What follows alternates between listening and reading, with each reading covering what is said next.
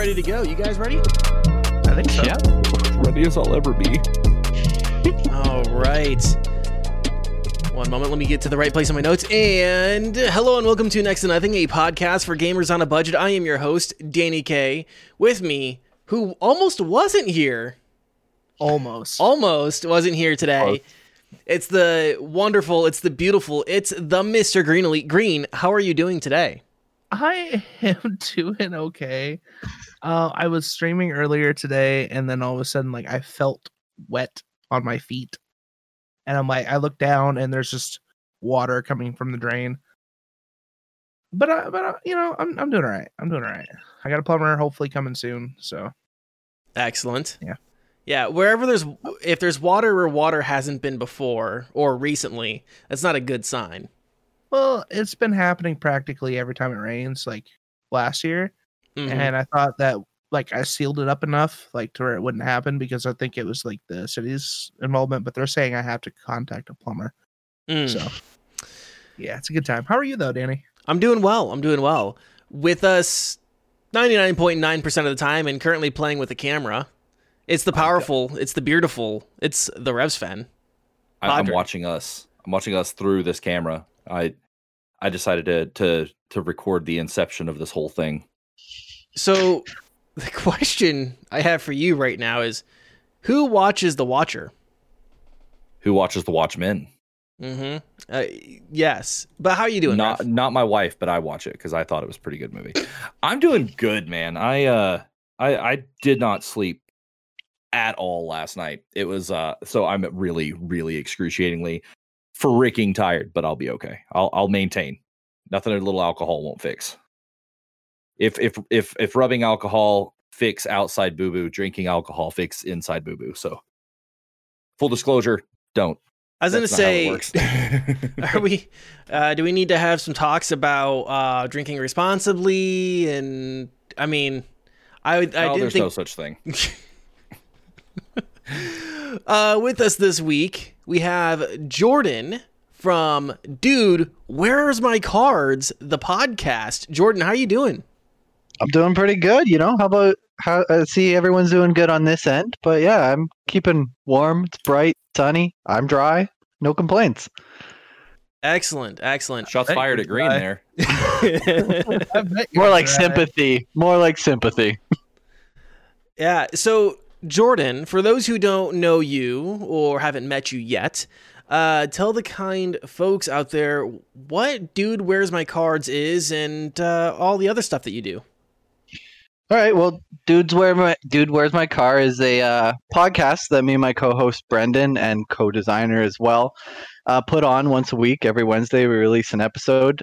We dive into games, strategy card games. We look at them from both the designer perspective as well as the gamer. Take a look at new, old, up-and-coming Kickstarters, whatever we can kind of get our hands on. We actually have one coming up that's an active Kickstarter right now for a game called Mage Noir, which we're pretty pumped about. But yeah, other than our podcast, we're both designers. So I think we got ourselves back here. Okay, so you were saying... you were talking about, Dude, Where's My Podcast? Or Where's My Cards? Where was our podcast? This was Next to Nothing. Now it's just broken. But go on ahead and continue with what you're saying. You're saying you guys were designers? Yeah, so we're designers as well as we do the podcast. You know, we focus on the strategy card games because that's kind of what we also worked on designing. We both love anything to do with strategy, especially me. So the past 4 years, Brendan and I have been designing different types of games.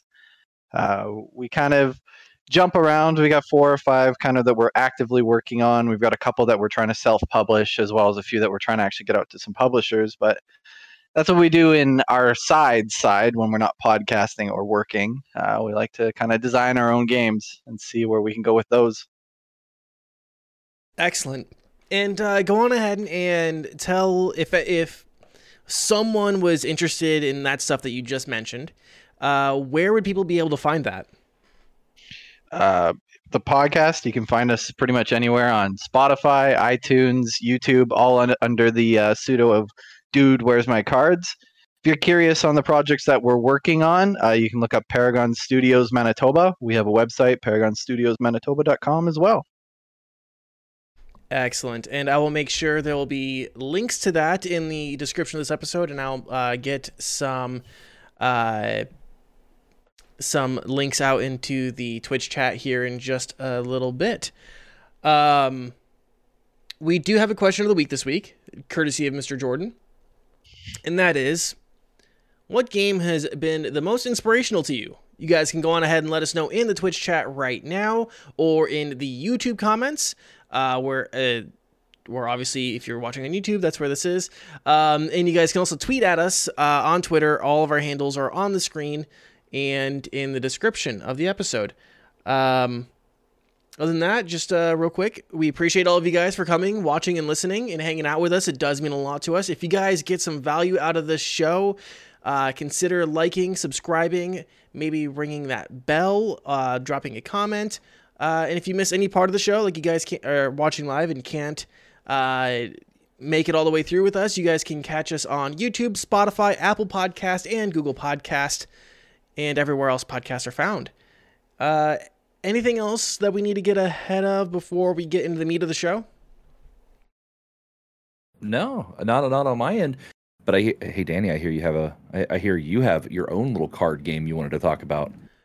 Yeah, so I've been sitting on this for a while because I really wanted to talk about this game with someone who understood card games, and that is Gwent. Gwent is sorry, I had to get to my notes in the right place here. Gwent, for those who don't know, is I'm talking about the standalone version. It is the official Witcher card game. It is available on PlayStation 4, Android, iOS, Xbox One, and PC. I'm assuming probably available on PS5 and Xbox Series X as well. It is free to download.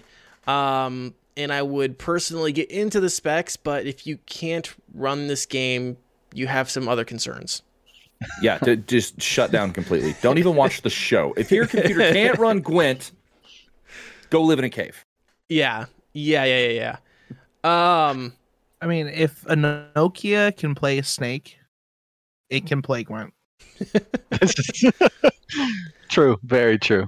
So I picked up this game because I was doing some traveling back in February, and I wanted to try something a little bit different on my phone, and I figured I was already playing a shit ton of Yu-Gi-Oh! Duel Links, still am, so I wanted to try another card game.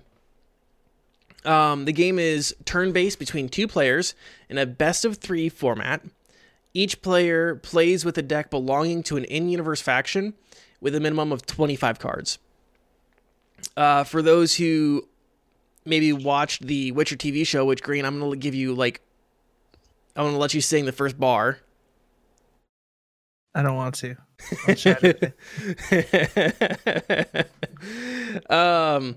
The factions include Nilfgaard, Monsters, Skellig, Northern Realms. I'm going to fucking butcher this. Scoia'tael? Scotia'tael? Social Teal? Just stop. And you have people in the YouTube comments just fucking murdering you. Please engage with us. And Syndicate are the factions. What was that first faction? Nilfgaard? Okay, sorry. What do you think I said? Don't worry about it. It's fine. It sounds referred to as black ones. Nilfgaard. Gotcha. Okay. Oh. Okay. I'm good. I got you. You know, it's interesting. Dude, I'm not going to lie. I was like, okay, I'm downloading Gwent right now. Whenever I heard that. And I was like, oh, wait. Nilfgaard. I'll wait. I'll wait to hear the in-depth review. So no tig old biddies. Some cougars. So each of these factions have their own playstyle and strategy that they are associated with them. I'll also mention that cards are made up of type and position and in-game role. The game board has 2 lanes on either side. You have melee or ranged. And your objective of the game is to have more points than your opponent. So it's not a card battler like Yu-Gi-Oh or MTG, the idea isn't to like knock your opponent to zero. It's to Says you. That's how I play. See, there are strategies where you can knock your opponent to zero, but I guess the win condition isn't to knock your opponent to zero. I'll say that. The win condition isn't to knock your opponent to zero, it's to have more points than them. I think that's fair, right, Jordan? Yeah, definitely. Have the most points in the best of 2 rounds. Yeah. So each unit card has a value, and your score is determined by the sum of all your units' values. So if you have 3 units all with a value of 3, your score is 9. The majority of units have a series of effects as well, which lets you manipulate the value of your opponent's cards or your cards. The strategy of the game really comes into your deck building and knowing when to play certain cards, and knowing your combos really well to consistently manipulate those numbers to achieve your victory.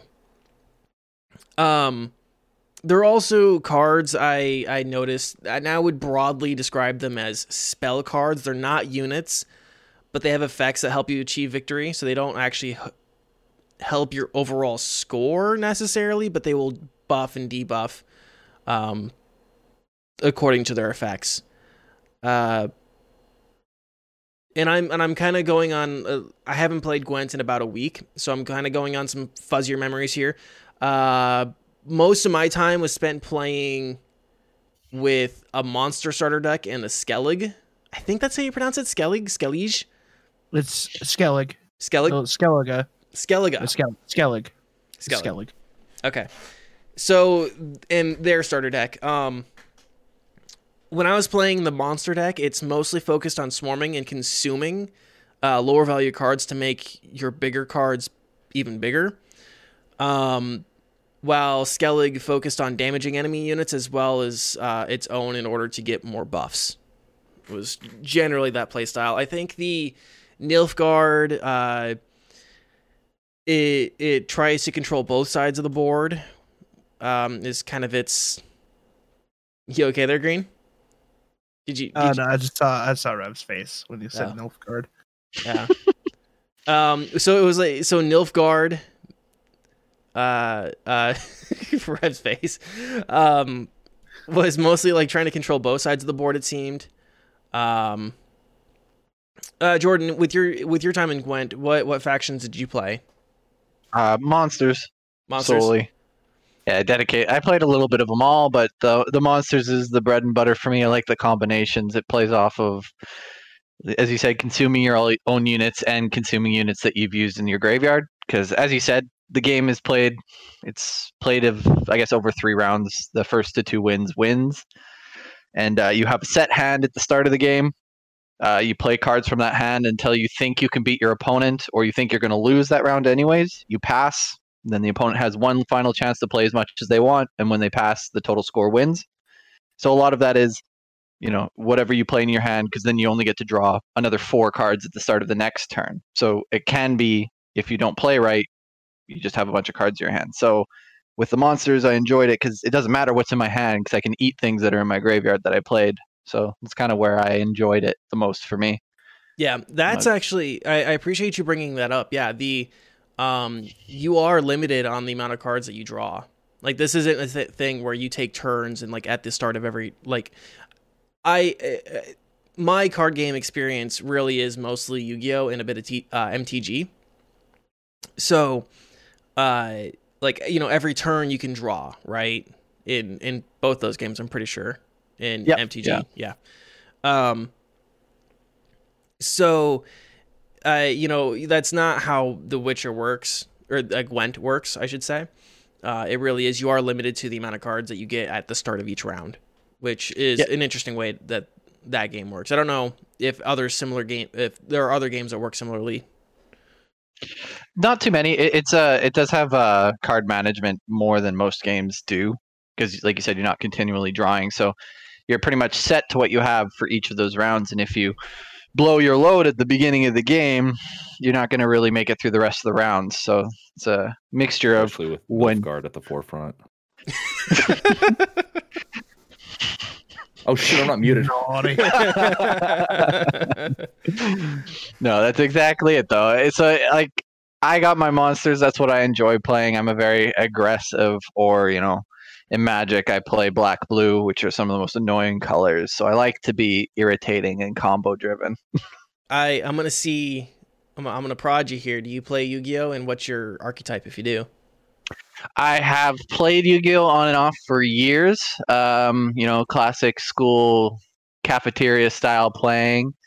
Dropped out for a bit, got back when pendulums were coming into swing, and synchro summons and stuff like that, which took me a while to get into. But I like the hero decks. Watts. I like to play Watts. Annoying with Watts, and I think that's pretty much it. I didn't really get any. It's amazing how much it says about you. So going back to Gwent, there are a few different currencies in the game, which can be used to buy card packs.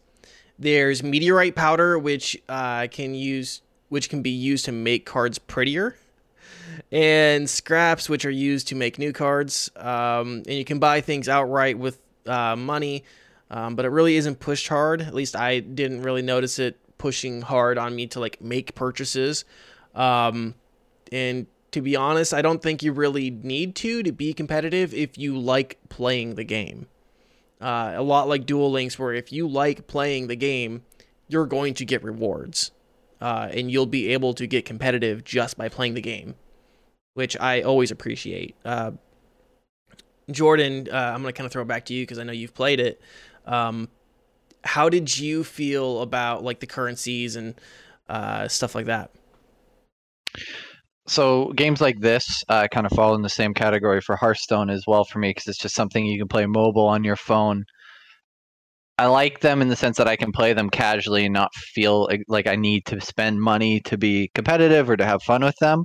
I played Hearthstone for a year and a half and I never spent a dime on it. I had a good time. Very similar experience with Gwent, where I could enjoy it. I felt like there's enough progression, like you said, that I'm constantly getting, and that was a huge plus for me. So I think they did a really good job, at least on that part of it, for not making you feel like you have to be buying things, because even your purchases are random. There's no like, oh, I can buy these good cards. So didn't feel inclined to have to spend more. Yeah. I know I've been throwing it to Jordan, but Padre, Green, have you guys played Gwent at all yet? I played a little bit of Gwent like when it first dropped on Xbox, but like I had this like really bad issue with it because I'm stupid, and so I don't do these strategy type things real well. So I had to back off playing it because I'm not good at like playing strategically on stuff and being intelligent. It's funny that you say that, Rev, because technically this Gwent is a dumbed down version of the actual Witcher based Gwent. Oh, well, thanks for insulting me further, even though we just met. Damn. Big oof. That's going to be a clip of the week. But I don't know if have you ever played Witcher? Did you play the original? I was just about to say, like, I played The Witcher, The Wild Hunt. This is the only time that I've ever had experience with Gwent. I played it one time against the Bloody Baron. I got dicked. Never touched it again. I had no idea what the hell was going on. So that's my experience so far, Gwent. Yeah, I mean, overall for me, the game was pretty enjoyable. Like, it kept my attention, especially when I was on vacation. It kept my attention pretty much the entire time. Whenever I was in the back of the car, or we were waiting in a lobby, or anything like that, I played like a round or two of Gwent. I remember I would just be chilling in our Airbnb's living room, and I would just be watching TV with my siblings and playing Gwent on my phone. It was super easy to get into. It's pretty decent to. It's a pretty decent quick game right? So if you're someone who wants to play on the toilet or, on your break at work or on your commute, like if you're like in an Uber or something like that, definitely worth trying. If you're a commuter and you drive, don't play this game while you drive, please. Yeah, I enjoyed it well enough. I thought it was. I think it's definitely worth a try if you, especially because it's free. You can play it on almost any phone too. And then the fact that it doesn't have, like, it's a CCG, it's collectible in the sense of you collect cards, but there's no mana system in this game, which means you just can play a card. Yeah. Which is confusing to people who are used to that system because you're just like, what's this number mean? You have to play it a little bit, and I guess kind of the combos are weird, and some of the explanations on like what this word means, like dominance, took me a while to even figure out what that word did or meant or when it triggers. The game, like you said, doesn't give a great tutorial, but it's good once you get the core, like understand all the little abilities for sure. Yeah, so there, like, all the cards do have like you're just mentioning, like dominance or consume or whatever. I think if it's like you do like a long press on the screen, I think, where you can, it'll pull up like a little key for you. But for me, I was like, oh, it shows a little picture of a finger pushing the screen. So I was just sitting there hitting the card over and over again, trying to get it to expand. Yeah, that is like some of the gestures that, I don't know, like how often do you actually do a long press on your phone? Like, I can't think of that many times where I do like a long press with most apps. Like maybe Twitter every so often. Like you can do a long press to do something, or Discord where I want to like maybe delete a bunch of stuff. Yeah. So that's Gwent. Green. You got something to talk about? I do have something to talk about. It's something that might be a little shocking. A little shocking. What's really shocking is that I actually picked up this game, and I paid full price for it, which was disappointing. Yeah. So I picked up Pokemon Let's Go Pikachu on my fiance's Nintendo Switch. Because previously, a few episodes ago, we talked about Pokemon. I called Danny a piece of shit, and they said that the Let's Go Pikachu and Let's Go Eevee were remakes of the originals of like Red and Blue, or Yellow in this case for Pikachu. So I picked it up. I tried the demo. I'm like, hopefully it's decent. So I paid the full 60 price on the Nintendo store. And then my fiance and I played through it. It is similar to the original Pokemon Yellow, like storyline. They've added a few things to the storyline. They've changed a few things. Like it actually has the Team Rocket from the movie, the TV series in it. Jesse and James. However, Meowth is in it as well. They have like a Meowth running around, but it doesn't actually talk. It like literally says Meowth. The biggest dynamic change of this game is that when you try to catch Pokemon, like wild Pokemon, you don't battle them in this game. You actually, it's like exactly like Pokemon Go. For anyone who has played Pokemon Go, you have to try to throw the ball at a specific time point. There's a circle that will get smaller, and you want to try to hit it when the circle is at its smallest to get a high amount of probability that you'll catch it. A lot of the starting stories changed. You can still name yourself, name your rival. Of course, I always name mine Dude, so it's like, hey Dude. And then my opponent's always Ass Face because it's an ass face. However, your rival isn't actually your rival in this game. Your rival is like a friend. And who wants to be friends? Like Gary is running around. So you actually face Gary instead of like your rival. Definitely not a game I would pay a full 60 price for, or like a $60 price for. I should have just went to the used store like down the street and picked up it used for $20.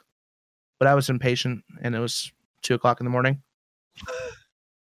Game looks pretty. It has the only Pokemon that matter in the game. You take that back. I won't. I will fucking fight you. I will die on this hill. I will die on this hill, Danny. Continue. But it definitely for a I don't want to say Pokemon purist, but like a someone who really absolutely loved the first gen. Be Gen weary. 1-er. Yeah, Gen 1-er. Gen 2's where it's at. Get him on. Jordan, every time Get him every off the time show. you speak, I just fall more and more in love, man. I think it's a love-hate relationship across the courts. But yes, definitely don't pay $60 for this. Definitely get it used if you can. If you even decide to get it at all, I mean, it's definitely enjoyable for like the actual battles and just to dink around with. Like as I said, it introduced a 2-player. So as you're progressing, you have your main character, and then you have an assistant trainer that pops out of the sky. It can get super annoying if you're playing 2-player, because like anytime you leave a room, you have to wait for them to reappear, like teleport in. Every time you talk to someone, like a main character in the main story, like Gary or Professor Oak, they disappear first, like teleport away, and then once the conversation's done, they teleport back in, which is super, super annoying. But I mean, it at least does have 2-player compatibility. How does that work for the combat with 2 players? I haven't actually played the. Let's go. It is completely unfair. Okay. So they use your second Pokemon in your party, and then they can swap out from there. So you don't have like 12 Pokemon total. They're using your party, but you get to attack at the same time, just like a double battle, even if you're fighting one person. Like, so both Pokemon can attack one Pokemon. So wait, when you have that second player, they don't do a double battle. It is a 2-on-1 fight. it is a 2-on-1 fight. I don't like that at all. Does that make XP grinding annoying because you split, or how does that work? Well, that's the thing. The XP is already split because it like the catching mechanic. It splits all that XP to your whole party. Instead of like battling a Pokemon and then switching out Pokemon. Yeah, like it already XP splits. I think it is not as bad of a split. I think they'll give your main Pokemon a certain amount, and then like the rest of the team a certain amount, split up. Okay. I think it's how it works, but the leveling isn't too bad. I just think the catching mechanic is dumb. I didn't want to play Pokemon Go. I wanted to play Pokemon Yellow. I think there was a certain point. I want to say maybe it was Sun and Moon, where the XP just was automatically shared among your entire party instead of one Pokemon or it getting split up between whoever participated in the battle or the EXP share situation. I think it was just all split across, no matter who participated in the battle and who didn't. I want to say it was maybe Sun and Moon that started that. I wouldn't know. I didn't play those games. It might have also been X and Y. I'm not a square like that. No, you're just a Gen 1-er. That's all you are. A filthy Gen 1-er. He's the boomer of the Pokemon community. He really is. Like, I don't mind Gen 2 or Gen 3. I just don't prefer them. Anything after Gen 3 is just throw in the trash. It's awful. You know, he was mentioning dying on a hill, and I think what's going to happen is he's going to die on that hill of old age. Fucking boomer. Yeah, he's already dying over the hill, so he can't die on it.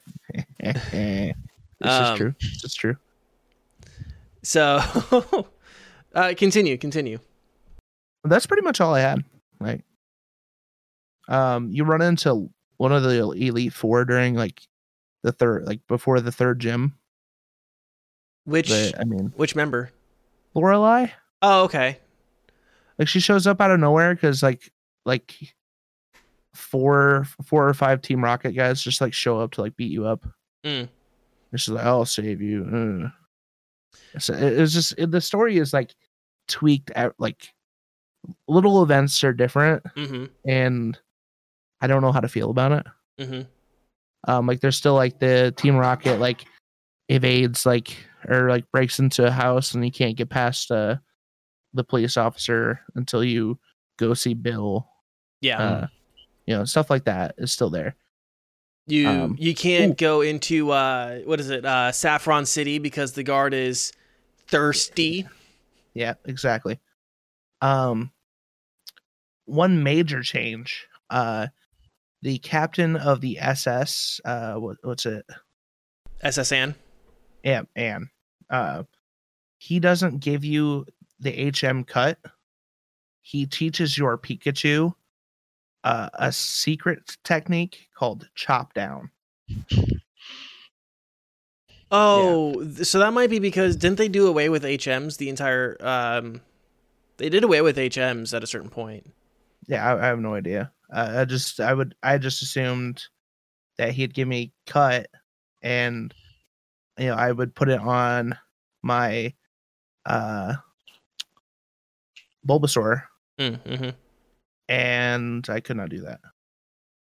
And then it also instead of flash, it teaches another secret technique. I can't remember the name of it, but it's like you have to feel your surroundings, man. To go into Diglett's cave. I think Diglett's cave. Or whatever the dark one is where you have to use flash. Yeah, I'm trying to remember off the top of my head. I can't remember.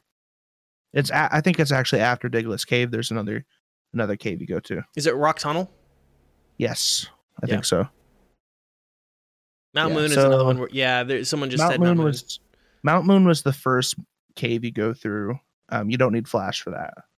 Yeah. So it's Mount Moon, then Diglett's cave, and then Rock Tunnel. All right, so we have a personality quiz that we need to do here real quick. So you go through Mount Moon. Do they have the fossils? Yes. Which one did you choose? Dome. Interesting. For Kabuto Tops. You want to say that again? Kabuto Tops. You're adding extra syllables. It's the middle. It's the middle phase. Don't worry about it. it's that mysterious second evolution that comes before Kabutops and after Kabuto. Yeah. So Kabutops. You guys can go on ahead and there is a Mandela effect, like a Mandela thing that I actually wanted to bring up to y'all. Okay. So when I was a kid, everyone called it Rattata. I think we've talked about this before in the past. That's never been accurate. Like as long as I've been, it's always been Rattata. Rattata. Every time anybody has ever called it Rat-a-tat or Rattata, I've always said wrong.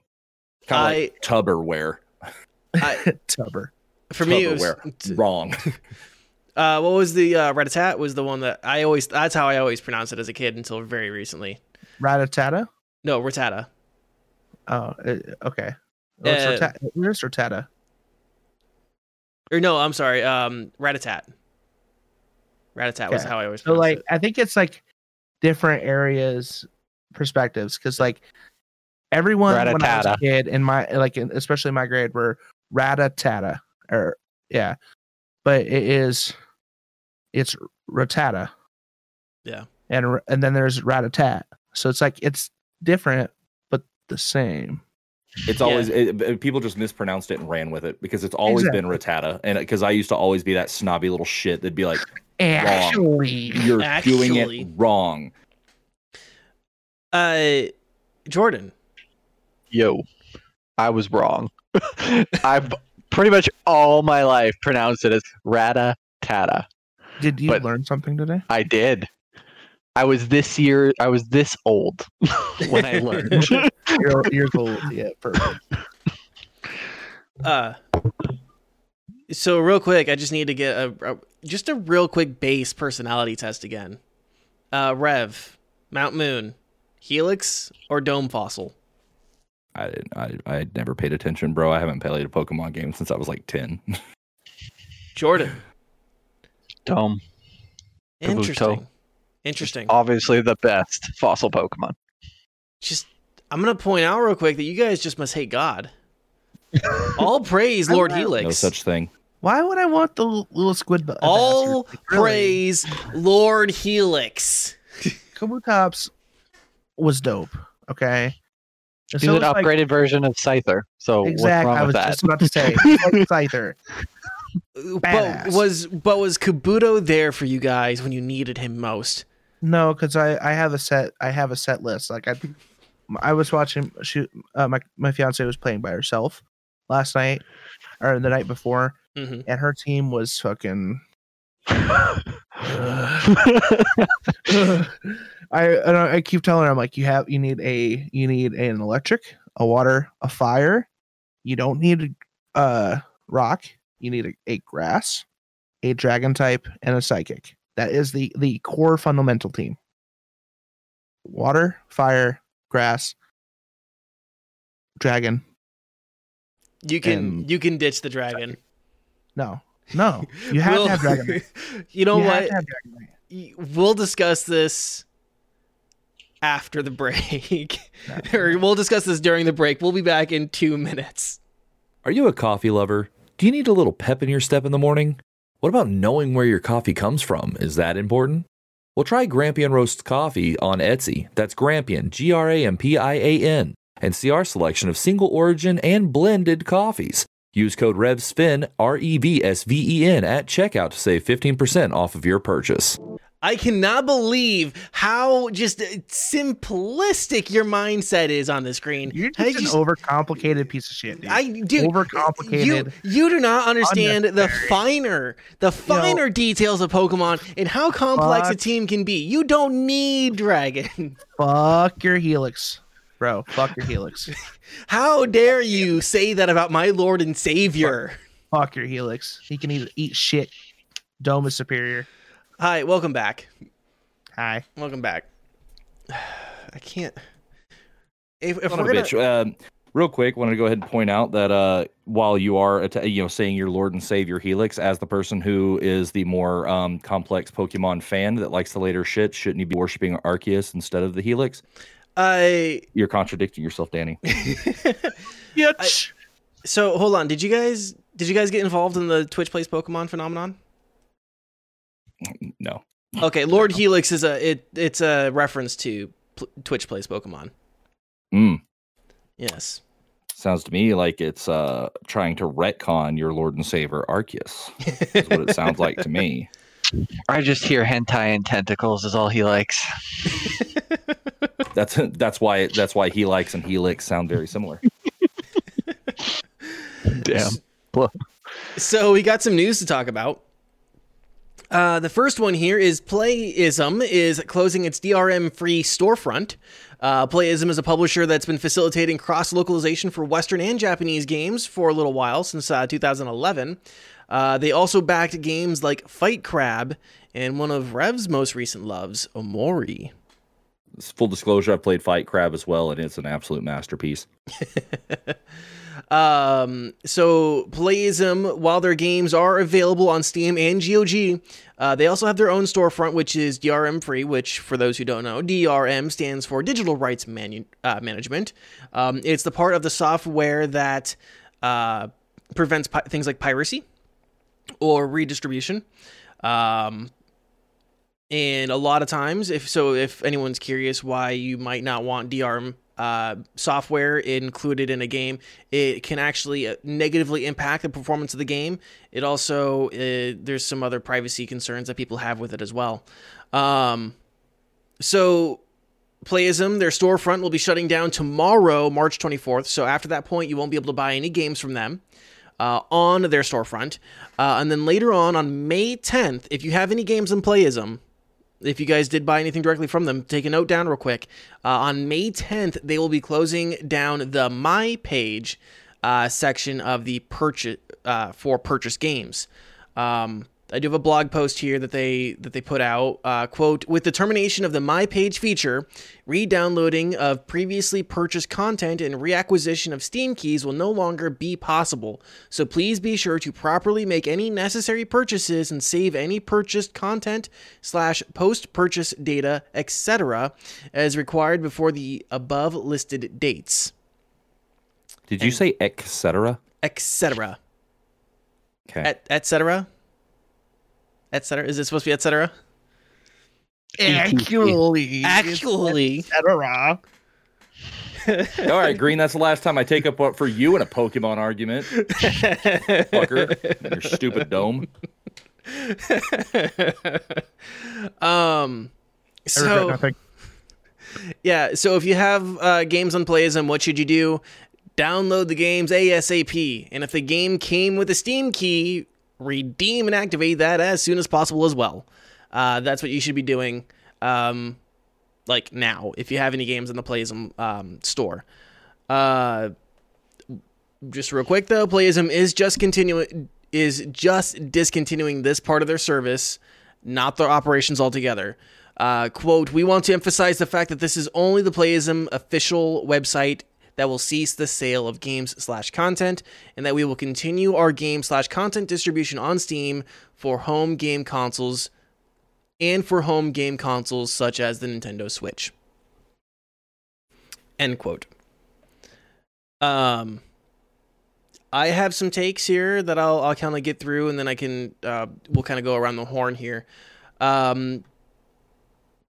First off, I don't necessarily blame them for shutting this down if they're as a publisher. Running a storefront is a pain in the ass, I'm sure.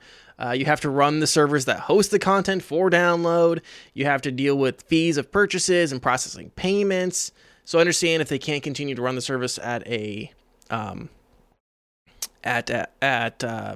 profit. But what I don't get is how they can't redeem or give Steam keys after May 10th. If the customer has proof of payment, they should still be entitled to that purchase, and Playism's customer service should still be able to get them their purchase somehow, right? Because you can regenerate a Steam key or something to that effect, right? Like that's one thing I'm kind of scratching my head about. Like if the purchase was already made, the customer is still entitled to that, in my opinion. I also am making note of this situation as one of those things where it just kind of still shows with digital downloads, we really don't own anything anymore. It's almost like we're just paying rental fees, which I don't necessarily like. But in this situation, the nice thing is that the games are DRM free from their store. You can put them on long-term storage. Let me say that again. You can put them on long-term storage on a hard drive or on the cloud somewhere and be able to retrieve that later. But you really better hope that you don't lose that file, because you'd be making another purchase of that game if you ever wanted to play it again and you lost or corrupted that file, which is, yeah, I mean, let's go around the horn. I'll start with you, Jordan. Do you have any thoughts, opinions, feelings on this? Well, I'm pretty skeptical on any outside source, pretty much for purchasing all games. Like, I know Epic started their store, and I was skeptical when that started. So it kind of just scares me whenever somebody does something like this, because if the company's still running and they're basically saying you redeem everything now or you lose it, that tells me they're going bankrupt, or they want to be, but yet they're still saying that they plan to run games. So kind of seems weird to me from that perspective, saying, no, we'll still have them running, but if you don't redeem them, you won't get them. You'll have to buy them again. Yeah. Which, yeah, I didn't really see anything. They didn't explain necessarily why they were shutting down this part of their service, which has me curious. I am kind of curious as to why. I assume it's just one of those profitability things.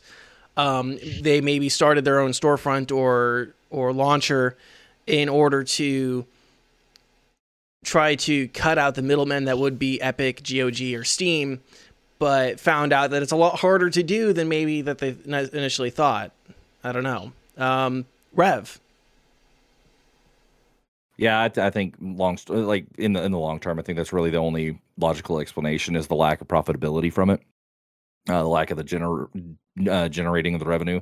Because I mean, I've played a ton of games from Playism, had no idea they even had their own store. Like I played Fight Crab, I've played Omori and all that, played it all through Steam. So I didn't even know they had their own storefront. And I understand why they may have put their own storefront up in the idea that, you know, people don't want to go, because there were the issues with you know, Steam and your Valve, you know, getting the hacks and all that recently. Was it last year sometime? Maybe even 2019, whenever it was. Some people can be a little bit iffy about it, but at the same time, it's like, you know, while you're sitting here trying to develop something of your own, it is a lot more difficult to do than just opening up a storefront.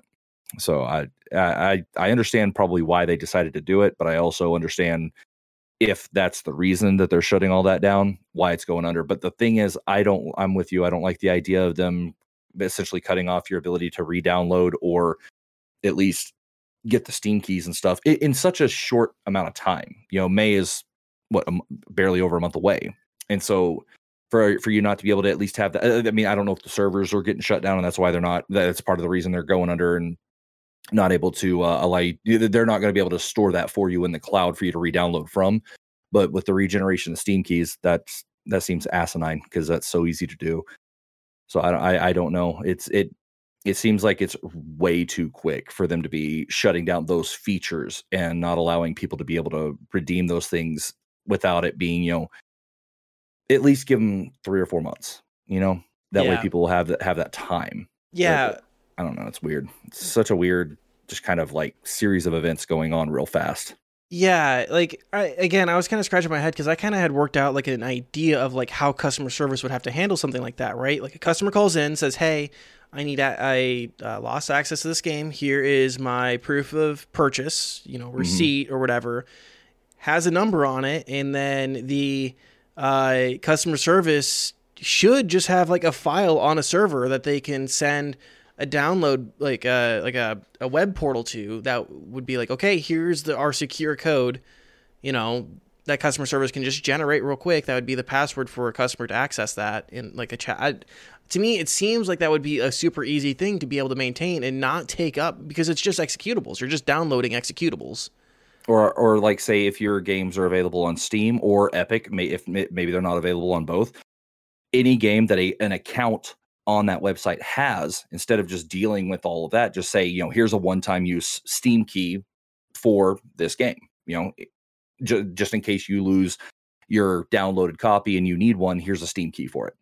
Yeah. You know, just one-time use. That way people can't just try to like hash back and be like, oh, I need a new Steam key or something, you know, trying to pull one over on them. Just like, you know, hey, we were looking at your library through our storefront, through your account on our page, and we see that you have these games. They're all available on Steam. So here's a one-time use Steam key for all of these games, you know? Yeah. What that screams to me is that they're trying to avoid to having to do with that many Steam keys, because I'm sure they'll have to pay some sort of fee to Steam to generate those keys. Yeah, I think they do. I'm not super familiar with the back end of Steam, but yeah, you do have to pay to generate Steam keys. And it basically have like an inventory set up for it. Green, do you have any thoughts, opinions that you want to share? That just seems kind of sus. Yeah, not much more to it, really. It's just like, you know, why are you setting a deadline to swap over? Like, why are you folding in the first place? You know? Well, they're not folding. They're just closing the storefront. You know what I mean? Like, folding the store. Like, why are they folding the store? So, yeah, it's just... Like, I agree with Reb's opinion that it's definitely cost. It's probably insane for them to run it on top of being a dev team. They've probably been paying people to run that store. But why so quick? It's weird. Yeah, the timing just seems off. Yeah, especially because it doesn't seem like the announcement. I'll have to double check and see when the blog post was put up, but like the first one I was able to find was only like 2 or 3 days ago. Yeah. As I say, so we did very, not come very recent. Yeah, we didn't come to this story late. Which also, just to like point out, like 2 or 3 days ago, you know, it's currently March 23rd. The store shuts down on March 24th. I will say their GameIndustry.biz did report on this about 3 weeks ago. Oh, really? Mm-hmm. Yeah, PC Gamer only picked it up about 2 days ago, but GameIndustry.biz actually reported on it back about 3 weeks ago. Okay, was it the exact same? Like, was the GameIndustry.biz article mostly speculation, or was it like solid confirmation? Like, actually, so it says here that like it doesn't even have like a full blown article. It just says Playism shuts down storefront. Indie game publisher drops distribution portal after nearly a decade. After nearly a decade. That's a long time. Yeah, they've been operating since 2011. But okay, yeah, that's interesting that a lot of the other stores or a lot of the other outlets didn't pick that up until the last couple days. Because yeah, I think what was the article I shared? Was it PC Gamer or was it Polygon? I'm not sure which article it was you shared. Just whenever I typed it in, PC Gamer was the first one to pop up, and it was only 2 days ago. Okay. All right, yeah. So that's Playism. If you guys have games on Playism, which I don't know how many people would realistically get downloaded. Now we're gonna talk about some more changing services here. This one, guys, we really need a level here. Nvidia is struggling, okay? Oh, right? I bet. They can't keep selling cards to miners directly and expecting to make money, right? They just had the 3060 hash limiter cracked, so no one's going to buy the CMP. That's money down the drain. What are they going to do? For real quick, for anybody who might just be joining us in on this story and hasn't been following along, when he says minors, he means data minors, not people under the age of 18. Yeah. We're not a Game Grumps situation over here, or a Pro Jared, or Call Me Carson. Should I go on? So Nvidia, what are they going to do? They just keep getting. They're just going to increase the price of GeForce Now from $5 American to $10 American. That's what they're going to do to make their money. Phil Eisler, the head of GeForce Now, said that the price increase is aimed at keeping the business sustainable over time. Quote, our $9.99 price was always our target price based on the cost of operating the service. We're seeing we're seeing people engaging in it more and playing a lot more. And we want to make that service grow and continue to expand capacity. And that's the price point that enables us to do it. So real quick, I do want to say I was being snarky, but I do actually 100% understand. Just, I feel like we have to dick on Nvidia. It just is a thing that we have to do. But I do understand, and I'm actually not mad about this. According to some sources, Nvidia has been subsidizing the service for some time in order to get a proper community engagement and kind of kickstart the business model. So really, this change was bound to happen at some point. So it's actually not a huge surprise. The price, I will say, isn't increasing for everyone. If you are a founder, you'll be getting the $5 USD a month subscription fee grandfathered in. Until you let that lapse, then you'll be paying $10. The service is also getting its 2.0.28 update. I said that really clunky. 2.0.28 update, which they claim will reduce stutter and latency on certain games, as well as provide 60 Hz server side to match the display client side. Quote, we're able to provide a smooth 60 Hz frame rate for those supported games, and we're pretty excited about that. End quote. Yeah, so kind of the rest of my take here is we got to dig on Nvidia a little bit here. It seems like they created a problem, then sold us the solution. It really does. It's like you can't buy any cards? Well, man, if only we had a streaming service that you could access. Oh, what's this? The price is going to go up? Oh, man, that really sucks, guys. I don't know. Again, I understand it's not the manufacturing thing isn't necessarily their fault. Also, the fact that they need GeForce Now to be profitable isn't their fault either. I understand it's just how business is, but let's go green. This is just the premium, right? Yeah, yeah. There's the free version still. You just have to. You have to wait in the queue. Yeah, I think you So only it's get not like like an a hour a day or something. Well, no, it's an hour, and then you have to jump back in to queue. Mm. You know, so like there's still a free option for this. Mhm. It's just more convenient to pay the extra amount. Yeah. So like, I mean, it's not. I don't think it's that bad. No, I it's don't- not. I'm just being No. overly snarky. Yeah, and I understand it. I get it. Like I really do get it. Like it. Yeah, they got to make money. I mean, $5 was cheap. Yeah. Like fuck. Especially when Yeah, compared to Stadia. Yeah, Netflix isn't even that cheap anymore. Yeah. Mhm. So I mean, it's still a good price. It's still a good service, especially if you don't have access to a high end PC, or if you're traveling, you can't take your desktop PC with you. Yeah. So, and if you're anything other than that, and you can afford a console or a PC, just buy a PC. Yeah. Same with Stadia, except for Stadia's shit. And keep stump. We haven't even talked about like all the Stadia stories that have been happening lately, I feel, but it's just It's not even worth our energy anymore. It's just we all keeps predicted failing. where it was going to go, so we're Yeah. just like, we'll just wait till it gets to the end, so we can just go see. we've been saying it for 2 years. Right. Jordan, Mm-hmm. do you have any opinions, feelings on this story?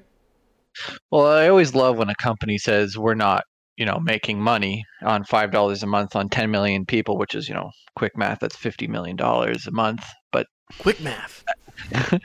but when I get what they're saying, it's smart business. You now have 10 million members subscribing to your subscription. There's an obvious demand for it, so it's obviously going to go up. Why does Netflix continue to go up? They want to be better and gain more members. So it's a drastic jump, but $5 is incredibly cheap for any kind of service. So I think they're just hitting the par with every other type of service that you can get, period. Now, name one service out there that you pay less than like $9.99. I don't even think a Funimation subscription for anime is that cheap. Yeah, I know Spotify isn't that cheap. I'm pretty sure Spotify. What's that? My Crunchyroll is $9.99, but with tax, So we're talking that $10 just makes sense. So yeah, I laugh when companies say we're not making money because that's just not it. You just want to make more. But when it was that cheap to begin with, it makes sense that they're just going to meet what everyone else is doing out there. Yeah. Padre, what do you got? See, I have a slightly different opinion on that, on the idea of them not making money. It's because it's a matter of profitability with it. Whenever you start hitting a certain number of people using your service, the cost to run it doesn't match. Like the cost to run for one person does not stay the same. Like as it increases, you have to invest in a lot more hefty infrastructure and such. And so with that many people, a lot of times you do have to increase the price just because that cheaper price for that many people isn't sustainable for the current system. So it wasn't even actually profitable. In the end, back to the beginning of it all, there is a free version, and $10 is still not that expensive for a product like this. And also I'm seeing here, it looks like you put in some stuff about there is going to be a little bit of improvement that comes along with these, with this, that's going to be happening, like the price upgrade or price increase and stuff like that. It is what it is. It's a good service. I've tested it. Out of all the cloud-based gaming services that I've tried, it was by far the smoothest running. And Stadia was the worst. And then, but yeah, I think in this case it is what it is. You gotta pay a little bit extra if you want those premium features. And honestly, with however many people they have, like using the free services, they may be having so many people taking advantage of the free services that are taking up some of that bandwidth space in these servers. Because with all of it just being ran essentially through a server and computers at another location, the amount of people taking up the free service might be costing them more than they anticipated as well. But yeah, and actually touching on the article a bit, it does say priority members, which are any new members who pay the upfront for a year, actually pay $100, so it's closer to $830 a month. So it's even under that $10 price point if you just pay for it all up front. And the grandfathering in thing's pretty cool. I mean, that's a cool little thing they're doing for people who got in early and decided to become founding members and believed in the product from the beginning.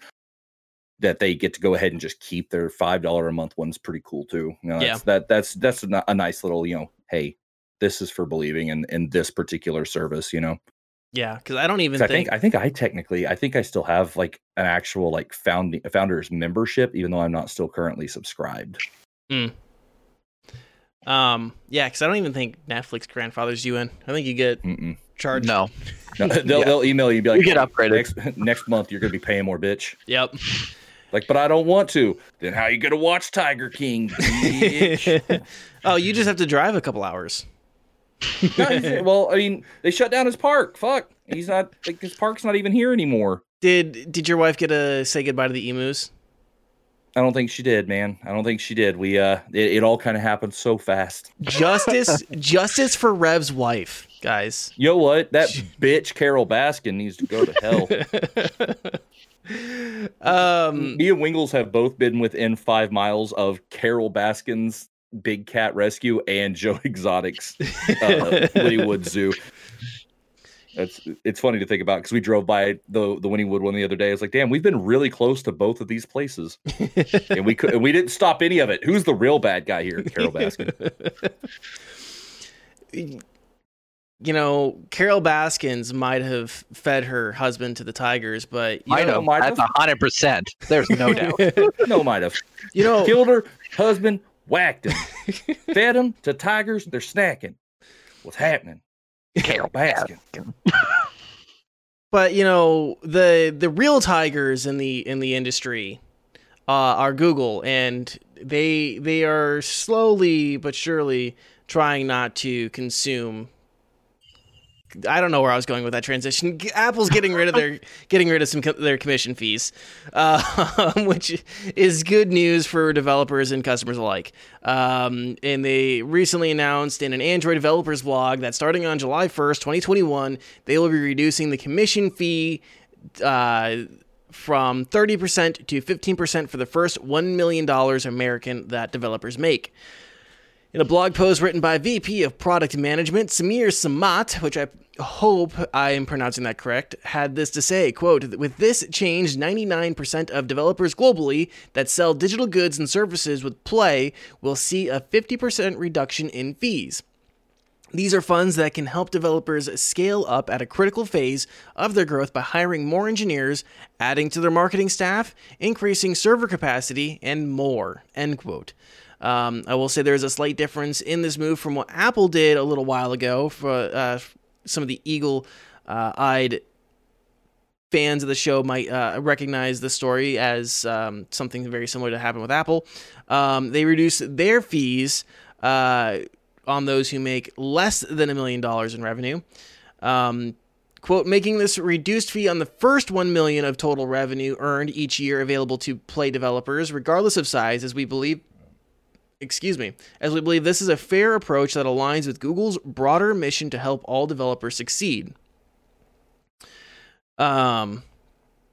Yeah, so that's the bulk of it. I'll kind of go around the horn once again. I'll start with Padre this time. What do you think about this story? I think it's a little bit of a PR move, given kind of how like the negative PR of the whole commission thing has been going on over the last week, the last few weeks. What I like to believe that part of it is legitimately to help these developers actually scale at a critical phase in development. I would love to believe that. Obviously, given the state of how things work in our world today, it's kind of hard to believe, and it seems like it's probably more of a PR move. But regardless of intention, awesome. Awesome that the commission fees are lowered. Those developers do get to keep a little bit more change in their pocket until they hit that $1 million threshold. Sometimes, the intent is not what's important; it's the result, and that's kind of what I feel on this. That good for the developers for being able to get by without paying as much on commission fees. Yeah, Green.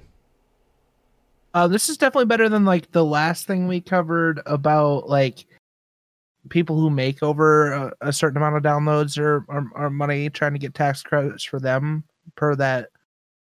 In Arizona. Yeah, in Arizona. I like that they're trying to help with the new people, and it definitely is a PR move though.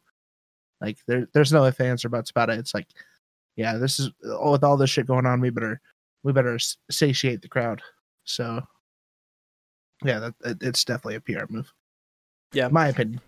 So Jordan, I actually kind of saved you for last year because I wanted to ask you a question. You know, you guys, you mentioned that you like develop games. Have you guys done anything digital, and have you looked at like how this would be for your guys' business?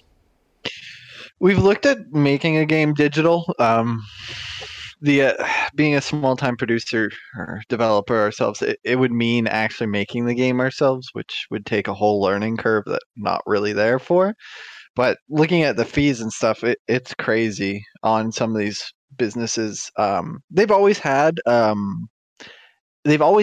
an intro where your first like 100 downloads or 200,000 isn't charged by fees. Like they've always had a threshold. It was just a lot smaller from when I remember looking at like Play Store specifically for companion apps, which we have done in the past.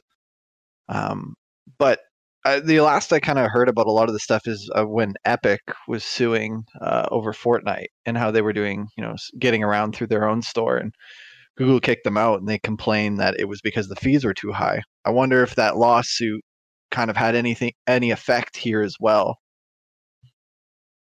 Yeah, I mean, it's hard to look anytime that the mobile app stores are mentioned, it's really hard not to mention the Epic Games situation because it is so intertwined with how these stores operate and how Google and Apple have made their money from these stores. And kind of in regards to the Epic Games situation, I don't know if this is really going to affect the outcome or any of the ongoing legal battles, if at all.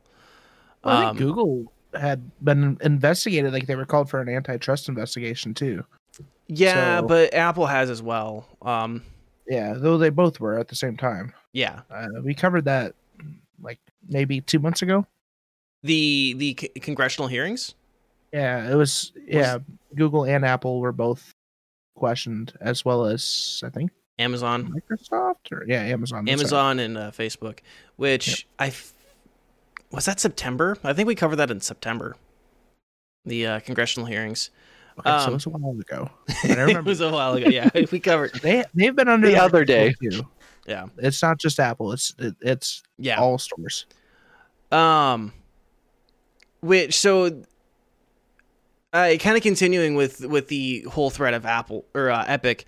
I mean, they created their whole app, their Fairness for App Coalition, or whatever their party is now. And what they have essentially created a revolt. And a timely response to that matter would have done a lot for Google and Apple, kind of related to Rev's point about PR. Apple is a little bit more on the ball than Google here, but like this feels sluggish. Like a sluggish PR move that they really took their fucking time to make.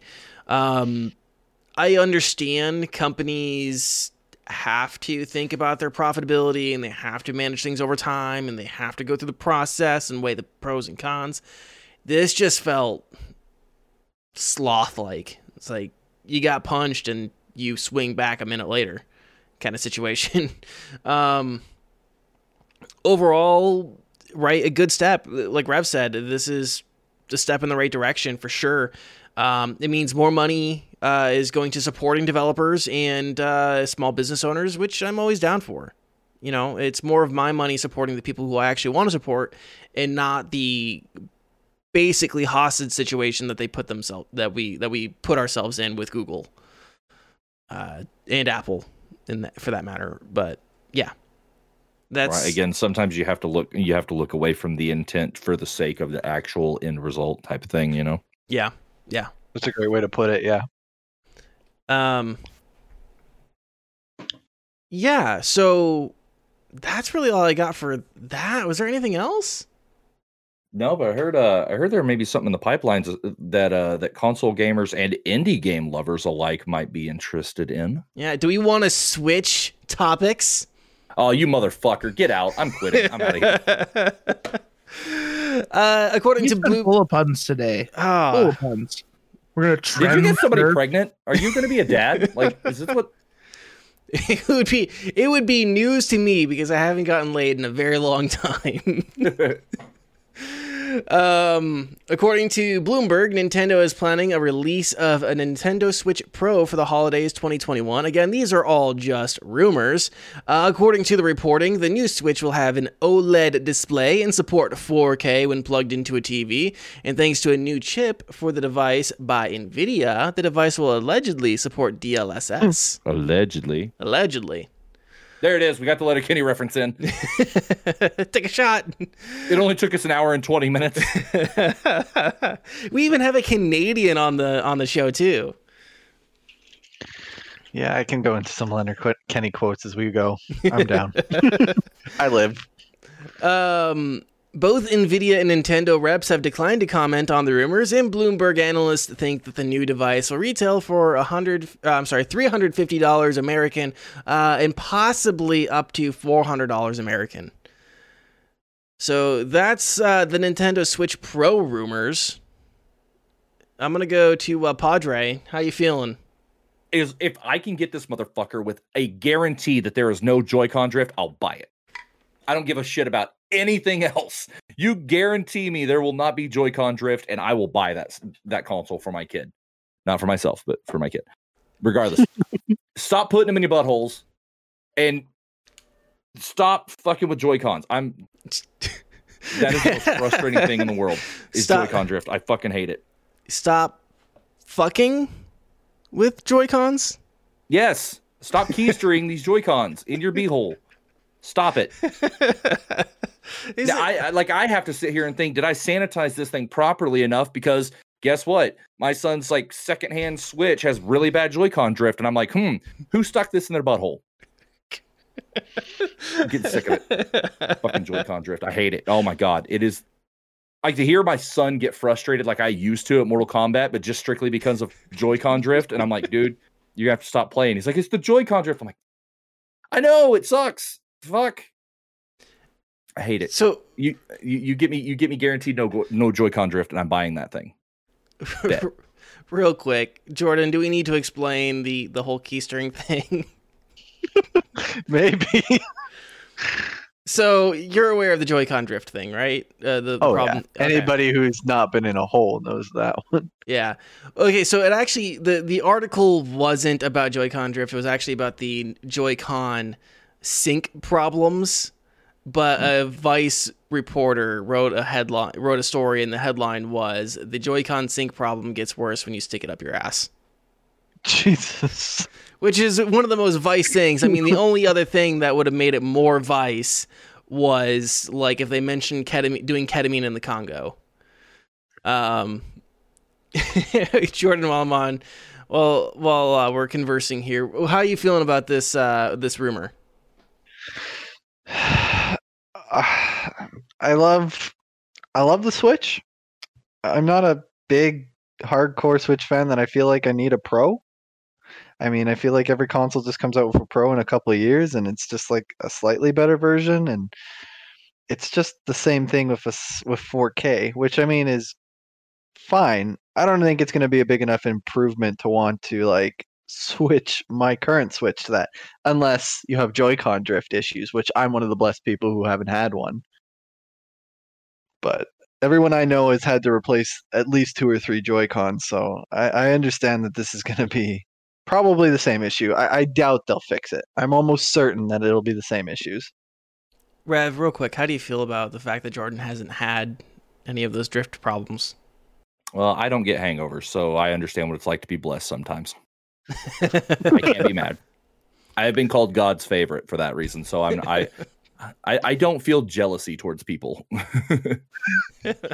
I was just really wanting to start another fight. Green. Yeah. So like I don't really think it's necessary for a Pro. Like I just bought my fiance a Nintendo Switch for Christmas this last year. So I think part of that is me just pissed off that I didn't wait another year to. That's what it sounds like. But still, like 4K would be nice, but how many people actually have 4K TVs? Like, I mean, it's still like I wouldn't say super rare, but like, there's definitely not as many people who have 4K as they do 1080. So I mean, Nvidia's making that money, of course, with the partnership with Nintendo to get that made.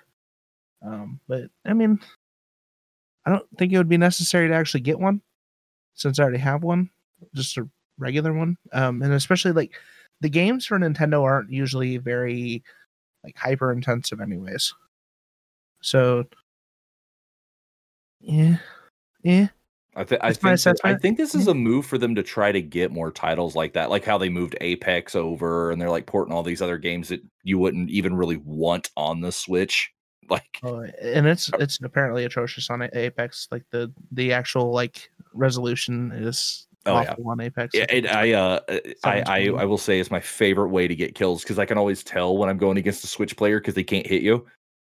They just shoot in a straight line. You can barely turn, and you can just jump around. I to death from purple shield to nothing, and they were shooting at me the whole time, and I punched them to death. It was amazing. Do you have a clip of that? I really want to see that. No, I don't play it on stream. I don't play Apex on stream anymore, so I forget to turn on my Athena scope. So I was like, fuck. I ended up getting just real quick, full like little brief side thing. I was playing the other day, and I got a finisher for the final kill to get the champions. And it was the fuse one where he picks you up and headbutts you in the face. And I was sitting here going, "God damn it! No one saw that." And I turned around, and Wingles was standing right behind me in here, and I was like, "Ah, yes! At least somebody did he give you saw the it." Did he give you the head nod? Like, yeah, he did. So you guys all have Switches. I don't. As someone, like, I am tempted to buy a Switch every so often, right? Pokemon Legends Arceus really has me tempted to buy a fucking Switch. There's a few other games, a few other titles. And the prospect of a Pro doesn't appeal to me that much. First off, my TV is 1080p, so the 4K really doesn't matter that much to me. To counter Green's point though about like the 4K TVs, there are 4K computer monitors that people would probably hook up into as well. I feel like there's more 4K TVs than there are 4K actual monitors. Fair enough. They're expensive. Yeah, it could work in streaming for people who have 4K capture cards. Yeah. Like I bought my 4K TV on a Black Friday sale like 4 years ago for like $4.99 I think, or $3.99 plus tax. And like 4K monitors, like 24-inch 4K monitors, are still like $500. Yeah. The other point is like DLSS seems like it's kind of like just there. Like that's not a selling point to me for a Switch. It is for some though. I guess I don't know. I guess maybe I don't have a proper grasp on what DLSS really means anyways. Layman's term, it makes things that are choppy a little bit smoother. So like it averages out your FPS. It's actually a really neat technology. Don't take like I can't explain it as good as like other content creators. Like Linus has a video on it. So just check them out. But it's essentially leveling.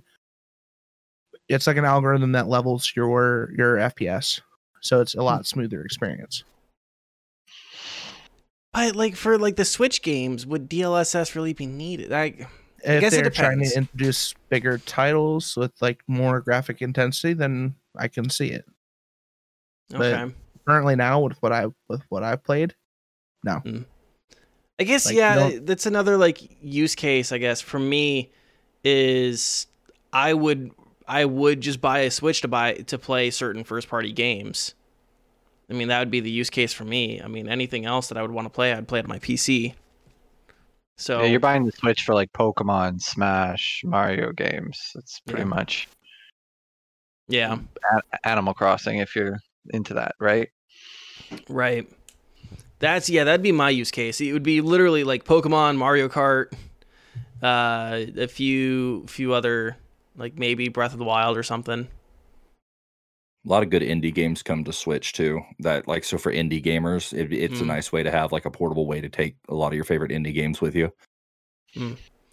So yeah, there's not like a ton here that really would sell me on a Pro as opposed to even like a regular one. I've really like the Switch Lite is more appealing to me than the Switch Pro. Don't do it. The Switch do Lite. Size regular. Yeah, Keep the full spend size for the regular. Pro. Or not the Pro, spend for the regular because it's the Lite with a docking system. Yeah, the Lite is like, I mean, it's essentially a glorified DS. Yeah, Like it's not. Yeah, but it's cheap. Anyways, It's cheaper. Spend the extra $100. Just get the dock. yeah. Cool So thing. yeah, so I mean that's really about it for the Switch. I don't have the Switch Pro. It doesn't like appeal to me that much. Plus, if you have Joy-Con drift on a full size Switch, you can just buy a new controller. True. Or yeah, Which- like yes, we had to get Aiden a Pro controller because it got to be too much. Yeah. So Whereas like the Lite, you can't do that. yeah, Just so you're aware. true. I'm smart sometimes. Be smart. So I think that's gonna do it for this week's show. What do you guys think? Anything else? Oh, I don't think so. Not for me, anyways. All right. Rev?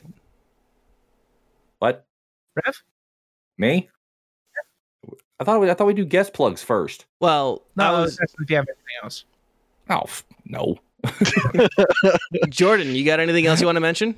Talk about? Converse about? No, I you guys got a pretty good cover. I got some stuff I actually knew about, so that's fine. Well, we appreciate you for coming on the show. Why don't you go on ahead and tell anyone who might have joined us halfway through who you are, what you do, and where people can find you. Okay. Well, first off, thanks guys for having me on. It was a pleasure. You guys are quite a lot of fun to go through. So, like you said, my name's Jordan. I am a two-person host on Dude, Where's My Cards? Me and my co-host Brendan take a deep dive into the world of strategy card games. We kind of evaluate each game from both a gamer and a designer's perspective. We give a quick review, and anytime we can, we grab a designer to kind of tell us about his game and plug his brain how he published the game as well. On the side, other than the podcast and our regular work, we are designers as well. We go by Paragon Studios Manitoba, and we're currently working on a mix of 4 different games, just trying to develop and publish our own or pick up some publishers and go through that experience as it happens. You guys can find us pretty much anywhere under Dude, Where's My Cards on YouTube, Spotify, Apple, wherever you consume your podcasts. If you're more curious on the design side, what we're doing, where we're going, you can find us on our website at www.paragonstudiosmanitoba.com. Excellent. And there will be links down below. I also posted links in the chat. Go subscribe to the YouTube channel and follow Paragon on their Twitter. You also have your own Twitter and stuff like that as well, Jordan, right? Yeah, we have a Twitter, Instagram, Facebook. On Twitter, I am DWMC_Jordan, or you can look for DWMC_Brendan. On Instagram, we are under DWMC Podcast. So drop them some follows, keep up with them. I have watched almost every single episode of the podcast, and I got to say they are very entertaining, very informative. I do have to check out this Digimon Card Game 2020 episode, though. That is on the list of things I need to watch. I guess also you mentioned Gwent. We are going to be following up a Gwent episode as well, so we'll do a quick review of the game that we did today as well. Yeah, so if you guys want to hear their opinions on Gwent, go check that out. Green, what's coming up on your channel? I'm going to be playing Destiny. Again. And again. Yeah. And again. So Apex is definitely on the cart as well. I'm pretty much not playing Warzone. Like, if I can help it. But definitely Destiny and Apex. You can catch me on twitch.tv/Mr. Greenleet. Also on all the socials is Mr. Greenleet. Check out my Twitter, Facebook, Instagram, TikTok. I got the TikToks. I'm doing decent. So yeah, that's pretty much it. Padre. I'm going to keep playing Kindergarten 2 tomorrow on stream at about noon Central, which is, if you're watching this late, then, well, fuck, you probably missed the stream by now. If you don't know what Kindergarten 2 is, it just has a lot of children die in it, so it's pretty fun. Also, I'm going to be putting out a lot more YouTube content again in the next week or so. I'm going to get back on that horse. I mean, fuck, I'm a YouTube partner, and I've only put out like 2 videos since I got that, and they were both like rehashed Twitch streams, so we're probably going to keep working on that. You can find me anywhere online, RevSpin TV on all socials, but on YouTube and on Twitch, you can find me at RevSpin. Dope. Coming up on my channel, I've been playing the shit out of Pixelmon, a Minecraft mod for Pokemon. And I don't have, I don't have plans for anything else right now. I've just been too deep into it. I will say, if you guys haven't already, go follow Quantum Alt on Twitter. We'll be announcing something soon. We have plans to do something together soon. So follow him on Twitter. I'm sorry, on Twitch. Other than that, I really don't have much else going on. You guys can follow me on Twitter at DANIECAE or at Instagram under the same name, Danny K, DANIECAE. If you guys haven't already, subscribe on YouTube. And that's going to wrap up the show this week. We do have a question of the week this week. Courtesy of Jordan, what has been the most inspirational game to you? Go on ahead and let us know in the comments or tweet at us. If you guys missed any part of the show, you guys can find us on YouTube, Spotify, Apple Podcasts, Google Podcasts, and everywhere podcasts are found. If you guys want to help support the show, there's a couple ways you can do it. You guys can subscribe, ring the bell on YouTube. You guys can subscribe and follow on Spotify. The number one top tier way, though, if you want to help support the show, if we've given you guys any value, is to tell a friend or retweet us while we're on Twitter as well. Those are the top tier ways. Just really tell people about us. I can't think of anything else to say. I feel like I'm rambling. So we're going to go on ahead and end the show. Guys, have a great rest of your week. Stay dry if you live in Iowa, because it's just fucking wet everywhere. And keep fighting. Oh, is it? It's just a little wet. And keep fighting the good fight. We'll talk to you guys next week. Bye. I love you.